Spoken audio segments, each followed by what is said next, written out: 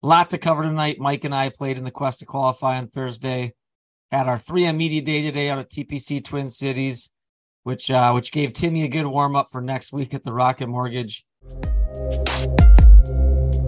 Maybe today's the day I break 80. Want the ball to draw, but it keeps on fading. No OB and no bogeys. I gotta keep it on the 80. It's the goal, G. Where'd you hit it on one? Straight up the gut, baby. Now I got a wedge on my short game cravings. Little bit of edge on the sport makes gravy. So punch out the rough and tune to break 80.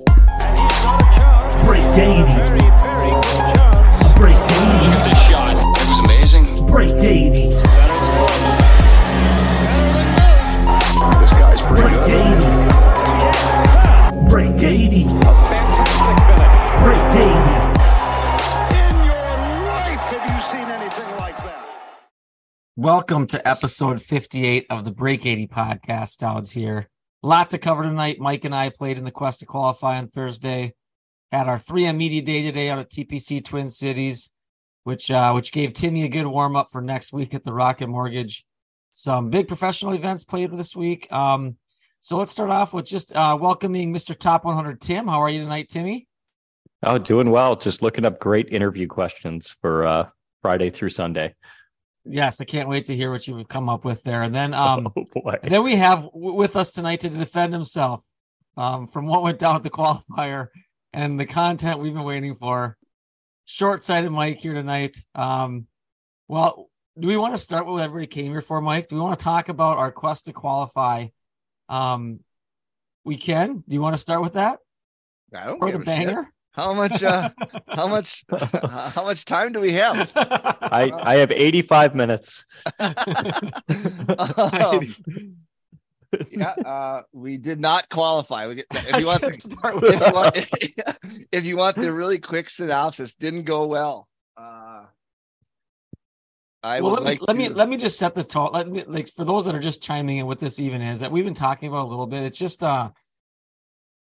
there's this like not underground, but there's this amateur scene of tournament golf that is played in every state, right? You've got people that still want to compete. They still want to see how their game matches up. They're not professionals by any means, but there's some really, really good amateur players out there. And so most of the states have something called a state amateur where you try to identify the state's, for that given tournament, the state's best amateur player. And so what we try to do as a podcast is qualify for the state amateur, which was held at Minneapolis Golf Club. And the three of us signed up.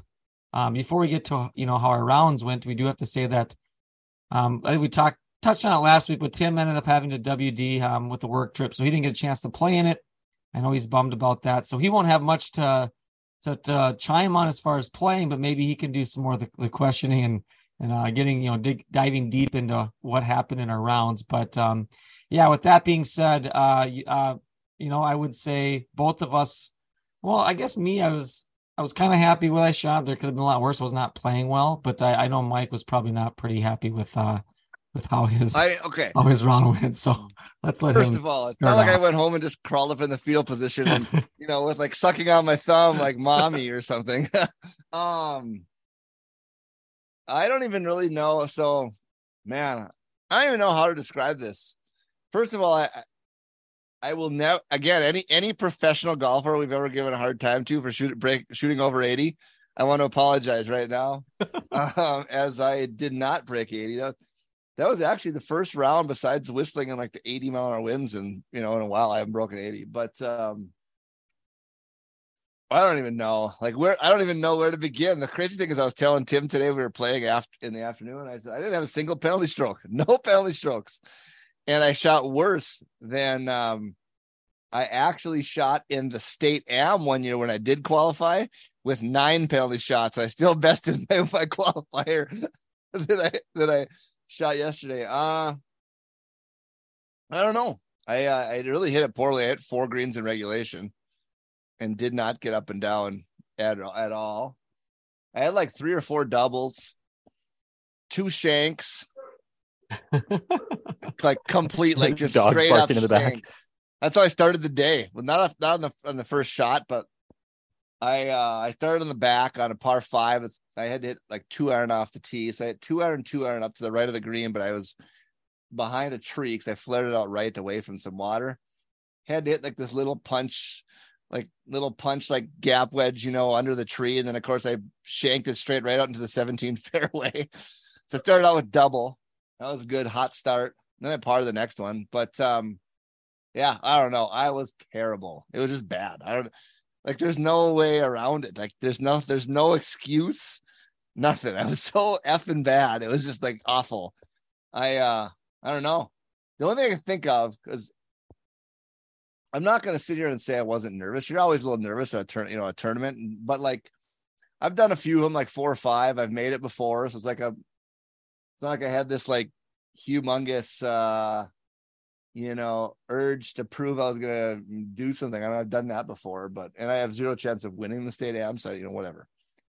But the only thing I think of is like, I was a little bit rushed, and normally I play golf rushed anyway, but for that, you do want to warm up a little bit. I did get 4 swings on the range and 2 putts. But I went to the first tee and just like chunked the 2-iron. I ended up going out there a little ways, but so bad. But yeah, I don't know. I played so I could not like slow myself down, if that makes sense. You start playing bad, and it's one of those things where there is an actual score you have in your head that you kind of have to shoot, especially on a pretty nice day, other than it was really hot and muggy, but on a nice day on a fairly easy golf course.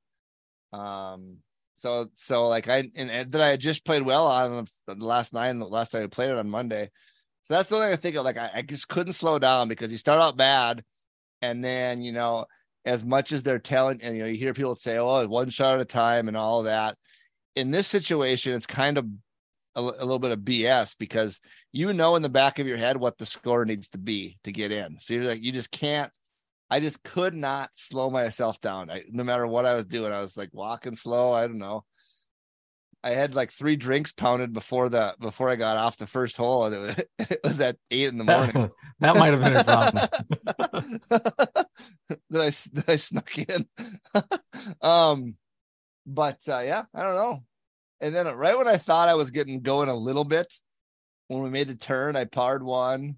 Even though I hit the tee ball like 2 fairways over, almost into a hazard.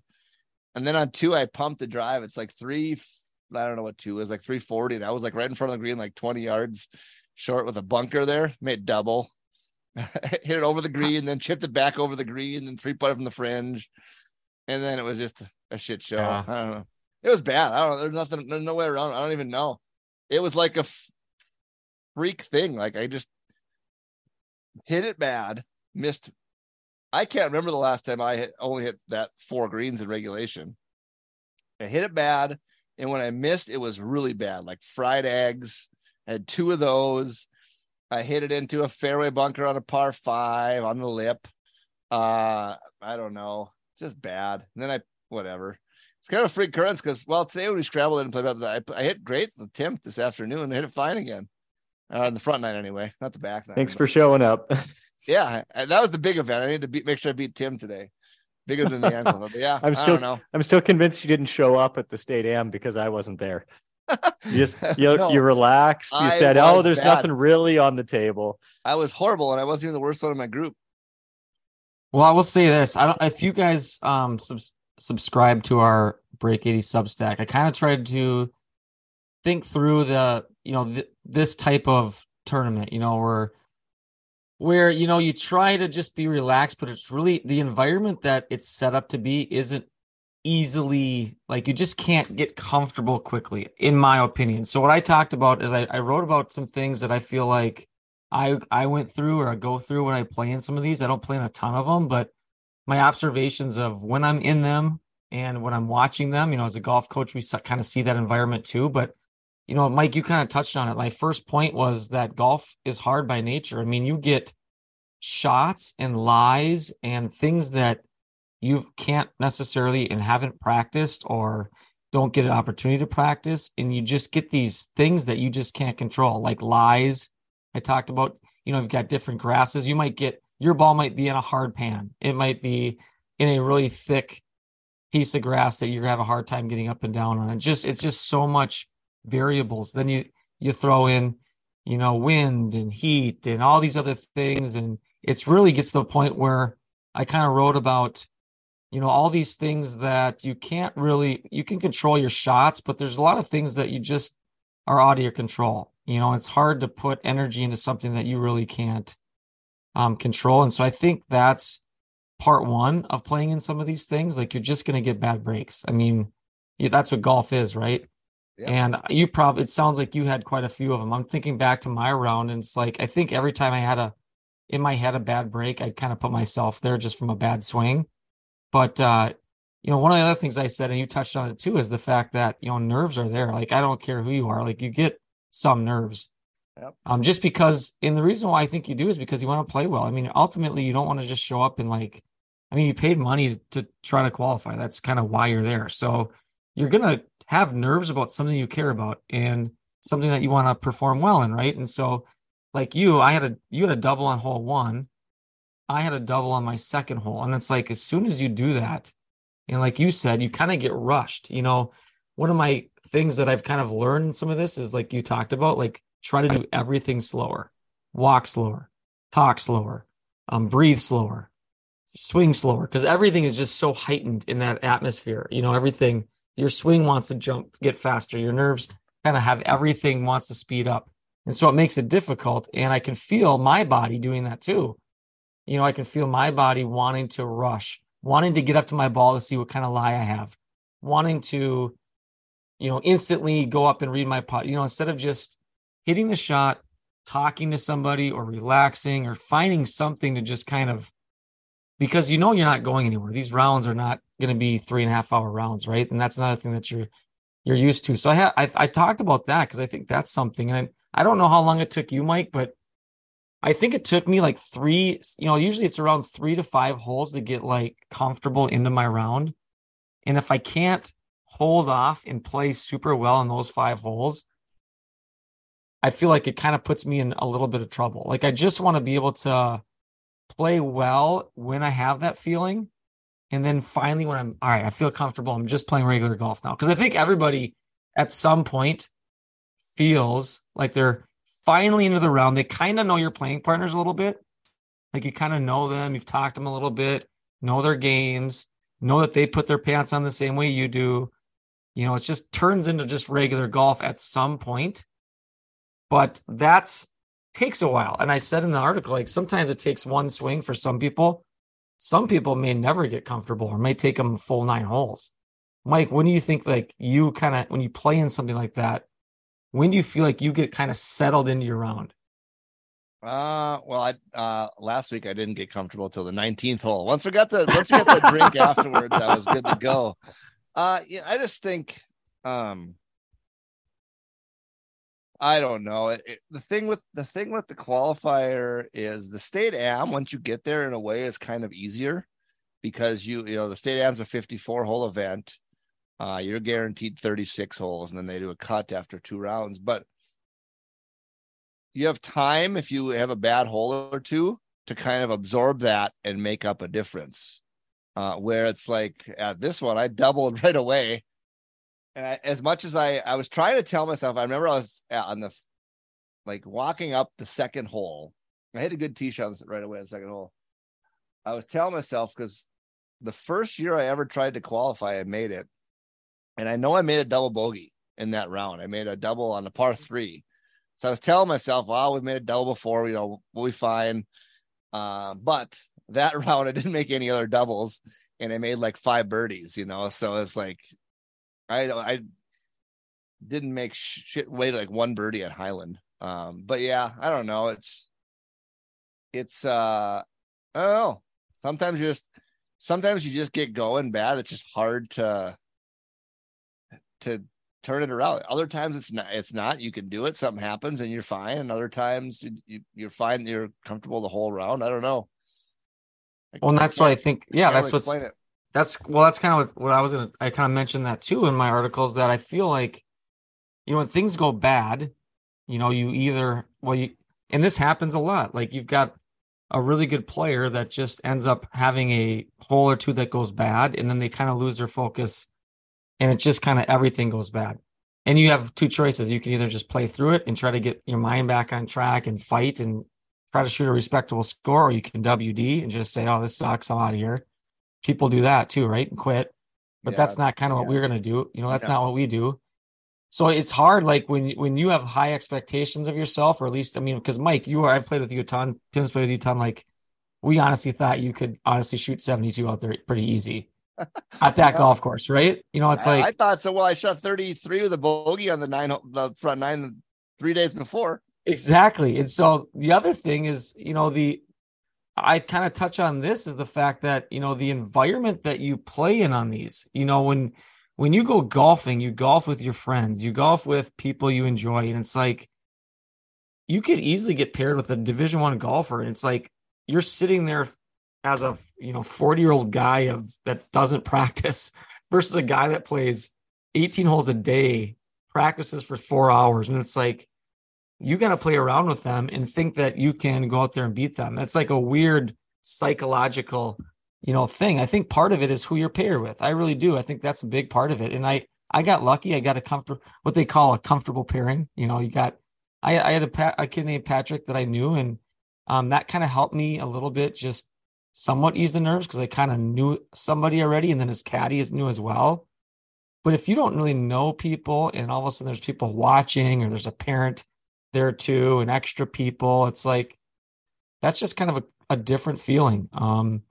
And you don't know what kind of golf you're going to get. Are you going to get a talker? Are you going to get a guy that's only there for business and doesn't want to say anything? Are you going to get a spaz?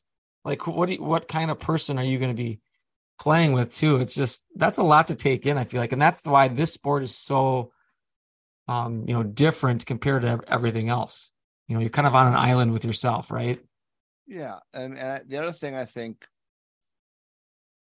if you have just one aspect of your game that's bad at the time, maybe in less putting. If you're putting horrible, but like if you just weren't hitting driver good or something after a few holes, you could put it away and just hit something else. When you're like, I was struggling with everything. Driver was left and right. Then I hit a good one, and then I got a wedge and I missed a green. I blocked it right. It was so bad. It was like, you can't hide from it. I was like, I can't hit an iron off the tee, because if I do, I'll just hit the next wedge crappy or something. It was so bad. I don't even know how to describe the feeling of almost like helplessness.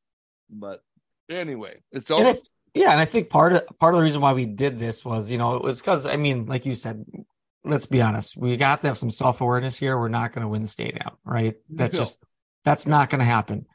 Even for me, like even thinking that I can have a chance to qualify, I need to kind of think that way. Otherwise, why are you even showing up? But at the same time, when I think of my round, I was not playing well going into it. So it's like, I kind of had this a little bit extra added pressure and nerve, knowing that these things could go really bad because I have not been playing well. And so this could go really bad if I don't find a way to scrap the ball around.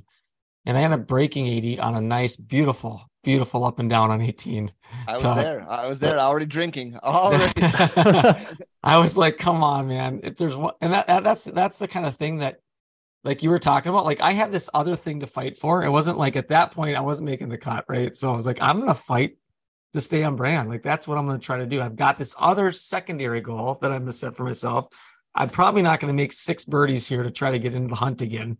So can I just find a way to scrap it, finish under 80, take that as a victory? That's kind of how the golf I've been playing anyways. So it wasn't like, it wasn't anything different than kind of what I've been playing. So anyways, it's one of those experiences. I don't know. It's interesting.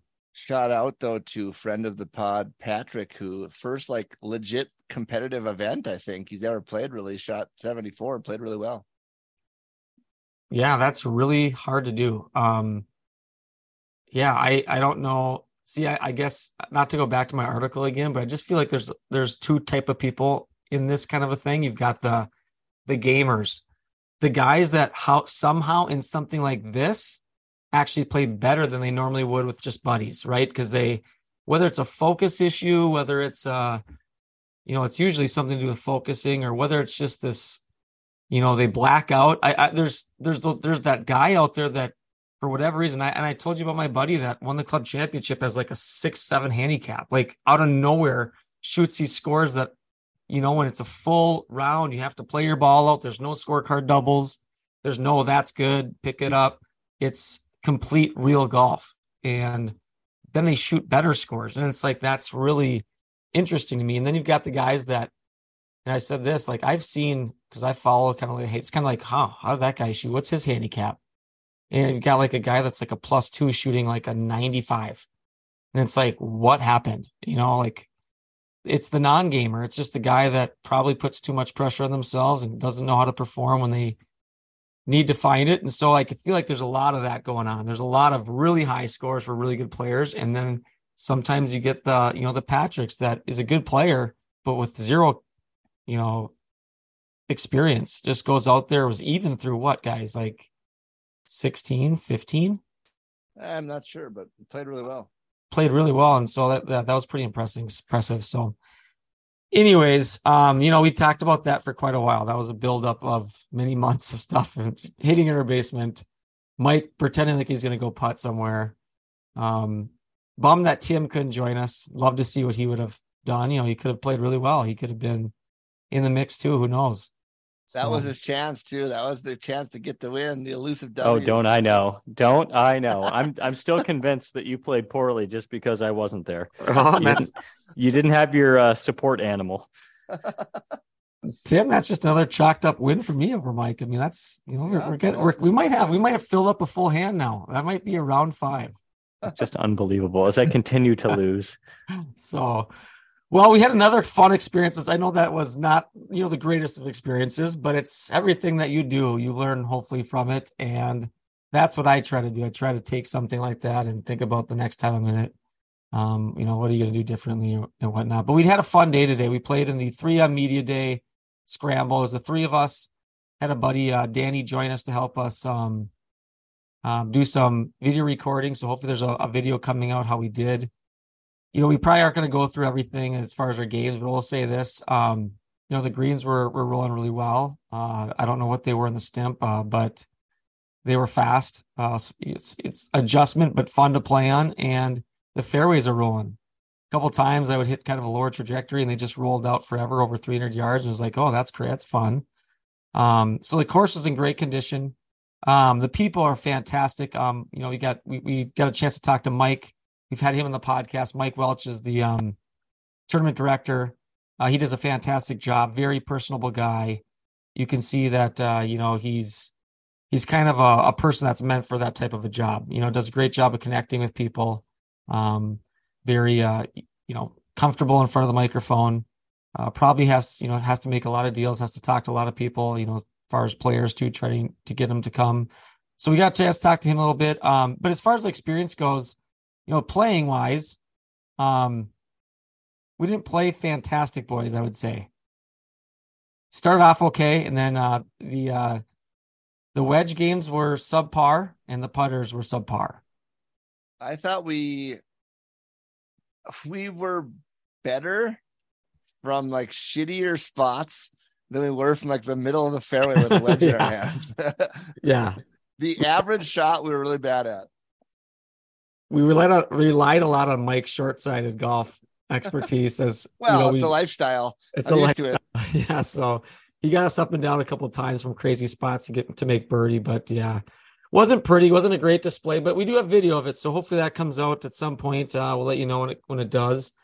But the part that was interesting at the very end after this, we go and play, have a good time. By the way, boy, did they treat us well out there. I mean, great food. I could not. I mean, I had to pass up food that I normally would never pass up. I mean, we had red Savoys in the morning, breakfast pizza. We had caribou in the morning. We had some mojitos out there. We had mimosas. Mimosas. Yeah. We had, what else do we have out there? We had we had the burgers. We had parlor burgers. Yes, parlor burgers. Stilly vodka. Dilly. I mean, there was how cool is that? So we want to shout out to them for having us out and for really, dang, it was a great time and they spoiled us. But after the round, they had us in for a press conference. Mike kind of talked on the mic, or Mike Welch talked on the microphone for a while, talked about the event, and what he does. And then we had Tony Finau come on for 30 minutes. He was over on intercom, so he's on a kind of big screen up on the, the thing. And it was like our first like press conference. It's a foreshadow as we have officially gotten some media credentials for next week that we'll get to in a second. But let's just say that there were 6 questions that were asked today total to Tony Finau, and the Break80 podcast has 3 of them. Oh yeah, So big timers. We're big timers.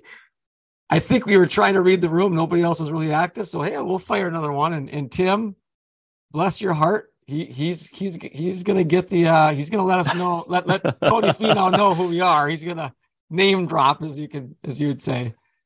So you want to make yourself reputable, So if I say Tim, Break80 podcast here. Quick question for Tony.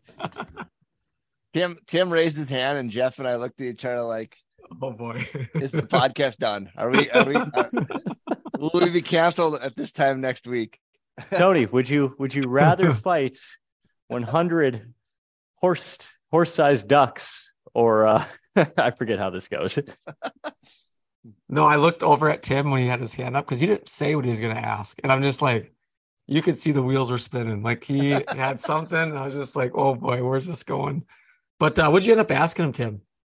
The first question was just around Minnesota and what his kids like to do. So obviously Tony's got a big family. We're kind of an outdoor haven for the families that come up. A lot of people stay on the lake, and was just curious if his family and the kids in particular had any favorite hobbies. So they really took a focus on fishing. And then the second one was, if you were a superhero, which one would you be? No, it wasn't. It was about when he broke 80 for the first time. And it was when he was so young, he couldn't quite recall, but it was anywhere from 10 to 12 somewhere. 10 to 12 years old. And I got a gasp and a laugh from most of the audience out there. We will say he did filter that question through us. We're like, we should probably just stick to 3M questions. And nope, Tim fires away. And actually it did win over the room because everybody giggled and laughed, because I don't think there was a lot of great golfers in there. There was a lot of just media people, whether you like to golf or not. And when they heard that he was breaking 80 when he was, 10 years old, got a good laugh in the room. And then I asked a question trying to kind of rally it back to the 3M, just how the closing holes are here at TPC Twin Cities. I don't know if he really heard me all that well. I don't know if he heard the question in full, because I was just curious on what he thought of how the course finishes up with 17 and 18 there. That could be, kind of boom or bust. You got a lot of water problems, but you also got birdie opportunities. So I was just curious on what he had said. He just kind of went through his experience of 17 last year when he hit I think, what did he say, 6-iron, 225 yards over the green. Yeah. Said he was amped up. He went from being down to like 4 shots ahead all at one time, basically, when Piercy completely blew up over there on the other hole across the water.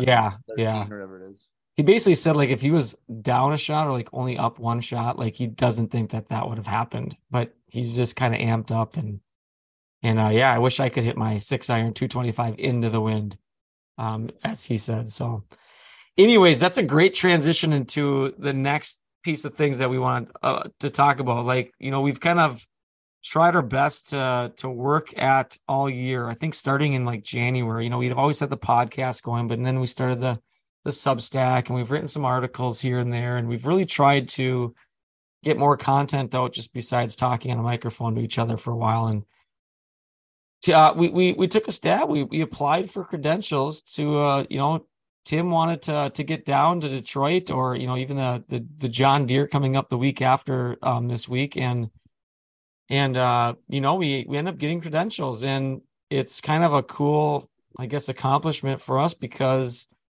you do things because you have passion for them. And it's like, every time we put time into something, or we try to, connect with people, it's like doors open up, right? And a door's opened up for us. And I hope Tim doesn't close it after next week. So By the way, for all listeners, if you never hear from us again, it's because Tim is on his own in Detroit. Unsupervised. I went down the wrong street. Unsupervised podcast questions. If the PGA Tour just cuts the mic on us, that's because I've got a bunch lined up over here now. Yeah, so we're sending Tim down to Detroit, and he's gonna, it's gonna be one of those things, like, we just don't quite know what that means. Like, when you have credentials, and like, what does that entail? What is he going to be able to do? Is he going to just kind of talk to whoever? I mean, it'll be kind of fun to follow him. So if you don't follow Timothy Corlett, hopefully he sends some videos to me as well. I can post a few, but yeah, give him a follow and see his adventures as he goes down to Detroit this weekend. Tim, you got some questions lined up you're going to ask? Oh, I think I got some good ones over here. This might be a fun one. Using a scale of 1 to 10, rate yourself on how weird you are. Follow-up question, elaborate. Yeah, that would win some people over. Let me look at who we got. No, some of these guys, I think you guys looked up some really bad interview questions, right? What are some that you guys found? Oh, here's another. How do you feel about affirmative action? That's gonna win people over. I don't know. Let me see what we got here. Let's look up some interview questions. What was the one that you had, Mike? You had said one. Well, it depends. We could go with the classic, the IQ test, why are manhole covers round, that Google asked. But are you a hunter or a gatherer? That'd be a great one. You go up and down, I like that. List and see who are the hunters and who are the gatherers on the PGA Tour. Here's one. Joel Damon. Joel, serious question. Break80 Podcast. Who do you like better, your mom or your dad? Speaking of Joel Damon, my fiance super fired up that he's coming to the 3am because after watching the Netflix show, she's got such a I guess not fanboy, fangirl crush on Joel Damon now. Yeah, that show has a pretty big impact. I think Mike Welch was talking about that today, how that has heightened some things. So that's pretty cool. Well, Tim, what do you honestly think is your game plan? I mean, like, you're going to head down let's talk about, you're going to head down on Friday. You're going to head down, fly in the morning. Yep. That's the plan right now is early flight, be in Detroit by probably 9 a.m. Go through the process of getting both the credentials and the parking pass and that situation all set up, and hopefully using some of the guidance from our listeners, from you guys, from my own outreach right now, try to set up a couple places to talk to folks that are currently either in the mix or try to set up some more interviews for us moving forward on the podcast, and just get some reaction there from the course. That next day, Saturday morning, I have a very early round set up at the University of Michigan course, which is Alistair McKenzie design. And then after that, I'll be heading back over to Rocket, do some more coverage, maybe some photos, and again, try to set up some more conversations with players, caddies, people of interest. And then Sunday, going to try to set up something very early, brutally early, over at Michigan State and the course that they use for a number of their tournaments. Come back, close Rocket Mortgage, and hopefully be back home by 10 p.m. on Sunday, along with visiting some of what I can imagine are Detroit's best places: 7 Mile, 8 Mile, the old Packard plant, the old Central train station, and a host of good restaurants. I've been to 8 Mile. Brush up on your freestyle, Tim. That would be great content. Tim shows up, do a little battle with somebody in the 8 Mile. I've been to 8 Mile, but it's been a few years. Have you been to Detroit yet, Tim? Is this your first time? I've never been. Never been, and that's why I'm so excited. It's been on my bucket list places to go, not necessarily for golf. To be completely honest, the Detroit area for public golf is not great. You only have a handful of courses that are purely public and nothing necessarily noteworthy. Most things that you're going to find in the state of Michigan are going to be very, very far west, and then way up north. So it's nice to cross this off with such a big event and something to do. To be honest, that way I don't necessarily have to go back and lug clubs through the airport again. I can just go straight to Traverse City from here on out. I think downtown Detroit's kind of been revitalized. I was there probably, oh man, it's been a long time now. Maybe 7 years ago.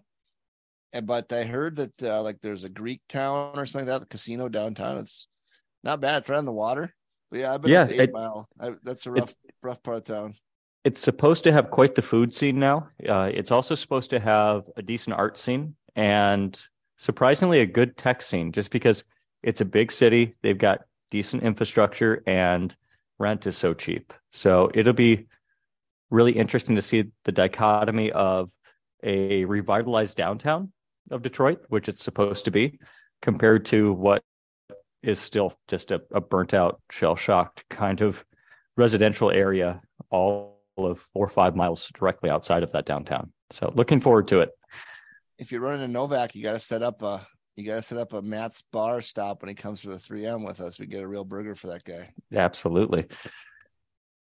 All right. Well, looking forward to it. I think if nothing else, like I hope you kind of gather what is it like and like what do you because it sounds like you have a room in the media center, wherever that is. Like you can sit there and maybe even type up a little thing on Substack, say, hey, here's something that I saw today or something, just to kind of, have something to do. And then, when we say behind the ropes, what does that really mean? Like, are you like sitting there right next to everybody and you can just say, hey, do you have a minute for me to ask you a question? Like, what is that really like, so that we can kind of take that and use it for our, hopefully here at the 3M in a couple of weeks, in like a month or so.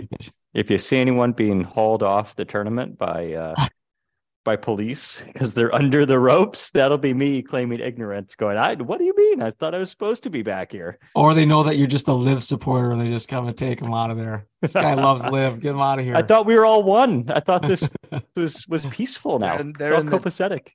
The media tent is full of people, and all of a sudden somebody starts screaming fire, and it's just Tim smoking a cigarette in the back. Speaking of that, old time reporter on a actual typewriter with a cigarette, just sitting there typing away. Speaking of that, can you get an unfiltered session with Grayson Sig? That would be perfect. Tim unfiltered with Grayson Sig. I like this new segment. That would be amazing content. Tim unfiltered. As you're just sitting out on one of those lounge chairs, just smoking one with a glass of whiskey, just asking Grayson some things. That would be Grayson, fantastic. If you could be any animal, which one and why? I saw a good question. If you were famous, which they already are kind of, but if you were famous, what would your stage name be? So, well, we're gonna try to, we usually get a little long-winded here, so we're just gonna kind of run through some of the professional golf events that took place this week and then kind of call it a night. So anything else from any of the other things, the Quest or the heading to Detroit, and anything that you guys want to touch on before we head to the next topic? Well, all right. Well, that's, we've got Detroit this week, the Rocket Mortgage. We just had the Travelers, or the elevated event after the major, which we talked about last week not being ideal. But the old Keegan, he finally pulled it off. He's always plays well out east. You could kind of, if you didn't see it coming, he loves to play in front of his home crowd, home people. Keegs just ball struck and got a hot putter. Even bowed to it at some point. Worshipped his putter, and he came with a W. Although I will say, we always say this: winning is hard, and boy did he try. If there was anybody that was playing in his realm, he tried to give it away. I mean, he had like a 5-shot lead and went bogey, made a par on basically a spot he should have had no business making par on. He went in the water once. He was just doing a lot of things that wanted to give away the golf tournament, but that's what happens. You build up a lead, you've got a couple to hand out, and that's what he did, finish it off. So congrats to Keegs. Anything from the Travelers? Yeah, Odyssey Golf just printing money right now with that jailbird putter. Third straight, so last week at the US Open, both Wyndham and Ricky had it. This week, Keegan wins with the same putter. Just printing money right now. That putter was like, used to be able to get it at a Second Swing, or like you'd see them on Facebook Marketplace, like $100 or less. They were selling last week after Wyndham won, and Ricky used it for like $700 on eBay used. And now Keegan Bradley won again with the same putter. And it's an old putter. What is it? What is it? What does it look like? So it's the mallet that's got an opening in the middle, and it goes black, then white, then black, then white. It's got like stripes on it. Okay. You know, like, and that, so it's the Odyssey Jailbird. They've won. So it's been the last 2 weeks now. So does it kind of look like a spider? No, it's like imagine, you know, like have you seen the Odyssey tank with like the fangs off the back? Yeah, the hooks. Yeah. Like, or like that, it goes straight back. But then on the end, it's connected. So there's a gap in the middle. And then it's like, so the face has an insert, and then it goes all black, and then all white, all black. So when you look down at it, you're looking at like these stripes that are like horizontal. Thus the jail. Yes. It's like an old school jail, like suit, you know, or whatever. Got it. Yeah. But yeah, it's amazing. It's a putter it's old. It's not like brand new. And the prices have spiked and went crazy because these guys are winning with it all of a sudden. Man, did they make birdies at that golf course. Holy crap. Well, Rory said it's, you know, the technology's made this course obsolete. He came out and said it. Yeah, it was. I mean, every time you look up, somebody was making a birdie. And if you were making birdies, I could imagine being on the PGA Tour and just knowing I have to go out and make 10 birdies in a round. Like the pressure of that would be tough. Did not make birdies though, even after he was watching himself at the Cheesecake Factory. Ches shot one over. Everybody else was under par. He shot one over the last day. But he had a great time watching himself on the highlights there at Cheesecake Factory. But it's funny because they, you know, you had bombers, but tied for second, winning 1.78 million was Zach Blair. Good for him. Stand-up guy who started his own golf course in Buck Club and he's been hurt. And Brian Harmon, maybe two of the shortest hitters out there on the whole tour, tied for second. One shot ahead of Scotty Scheffler, who again was top 12 for like the 400 straight time. But it's not a long golf course, right? It was only it's not under 7,000 yards. It's a par 70. They played as a par 70, but it's not very long. But yeah, they tore it up, and I don't know. Same things happen that always happen. Rory backdoored to top 10 again, got like 7th, and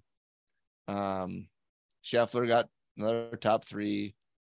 And Timmy, maybe that's something you could touch on this week. If you get a player, it doesn't matter who the player is. Just like, would you rather play a birdie fest or like something that's difficult? You know, what kind of style of tournament would you rather be playing in? Because last week was birdie fest, and then this, you know, we had like the Colonial, for example, that was really difficult.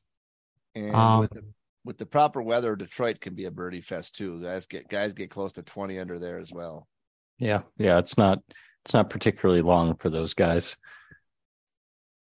Or like, hey, if you don't make a birdie like in your first 6 to 8 holes, are you just freaking out? Like, are you? Yeah. Ooh, you know, modern versus classic architecture could be a good talking point too. Yep. Yeah, for sure. Everyone loves a good Foz. Do they? Yeah. Is that who did River Highlands, Fazio? I don't believe so. I know they're going to a 36-holer Donald Ross facility, which where you're going is Ross. Shockingly, not to speak ill of TPC Twin Cities as we were just there, but it's about half the monthly cost to join the 36-hole facility at the country club or Detroit Country Club, as is TPC Twin Cities, which I was aghast at. I was shocked. I think a little bit of that, when you're going to see this when you go there, has to do with the location of the golf course. I think it's in a pretty rough part of town and stuff. It's not out in, you know, like a bougie suburb or something like that where people with a lot of the money are living. Probably. I think that's probably a good point there, Mike. Well, the other tournament I want to point out is the KPMG, the women's major. You know, I'll probably butcher this, but Renault.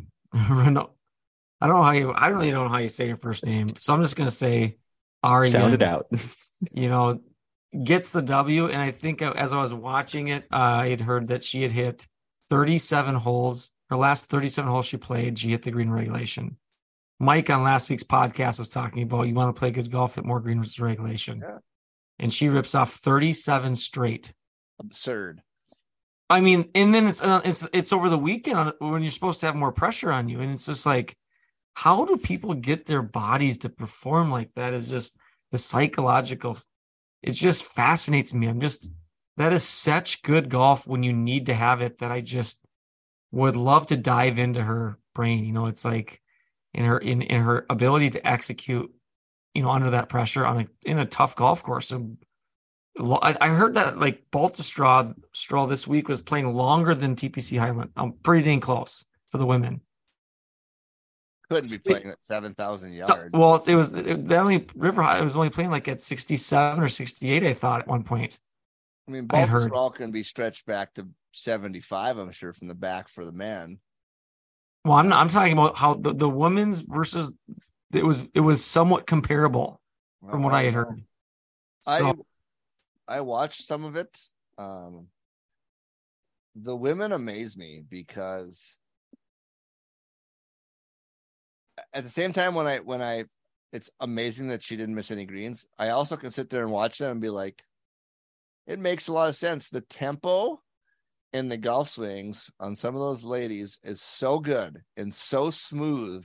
It's like only in my dreams could I swing it that smooth and nice. It's just perfect. And it's like almost mind-boggling how smooth some of the swings are. Like there's not trying to hit it as hard as they can, not trying to, just smooth, and the tempo is perfect.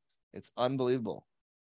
Yeah, I've always said, like, if your golf swing is struggling, if you just feel like you can't find it, like, go watch a women's golf event. Like, they will put you in a good place just by watching that swing and that tempo. It just makes you want to go out there and just hit these buttery, you know, smooth shots and not try to be masculine and just dominate a golf course with your power, right?